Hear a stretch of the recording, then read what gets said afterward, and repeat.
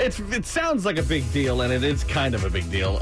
If you can see something from space, it means it's pretty huge. Yeah, I know. Like, the fact that astronauts can see it, or maybe even Jeff Bezos saw it yesterday. Possibly. He's like, what's that? Oh, the Oregon wildfires. So all the fires in Oregon right now are about the size of Rhode Island.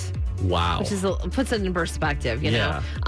Now, thankfully, it hasn't come close to us yet. It hasn't affected Clackamas and Portland like it did last year. Yeah. But the fire, especially the Boot Lake fire, is jumping from treetop to treetop instead of being on the ground. Yeah. And that's why it's taking so long, as firefighters really can't get to it. Yeah, they were running out of fuel for the planes and stuff like that. It's kind of, it's insane. It's really, really difficult out there, and it's really dry and it's hot. Now, we're supposed to get some cooler weather coming in today, but that's not expected to really help the firefighters. It may be a little bit, but it's growing by about 4 miles a day. Wow. So we really need people to not flick their cigarettes out or put out start another fire. Right, yeah. Let them concentrate on this one and a couple of the other ones around Oregon. But just make sure, be really cognizant that it's dry out there, it's hot, even though it may not feel like as hot it was a couple weeks ago. Yeah.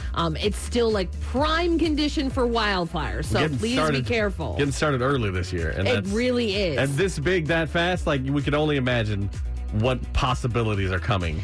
It's true. I don't want to be doom and gloom about everything, but we can do something about it. Just be safe out there. Yeah. The Boot Lake fire is the 4th largest fire in the state's modern history. Wow. They're growing exponentially every year. So just everyone be cool. Yeah, let's just try to get through this. Band together. Yeah, let's try to get through summer and wildfire season without an intense burn down. Yeah, that would be nice. It would be great. I'd appreciate it. I think everybody else would appreciate that. I think so. We have all the information from Coin up on our Facebook page. Would you be on board with a social media site verifying your identity in order to hold you accountable for your actions?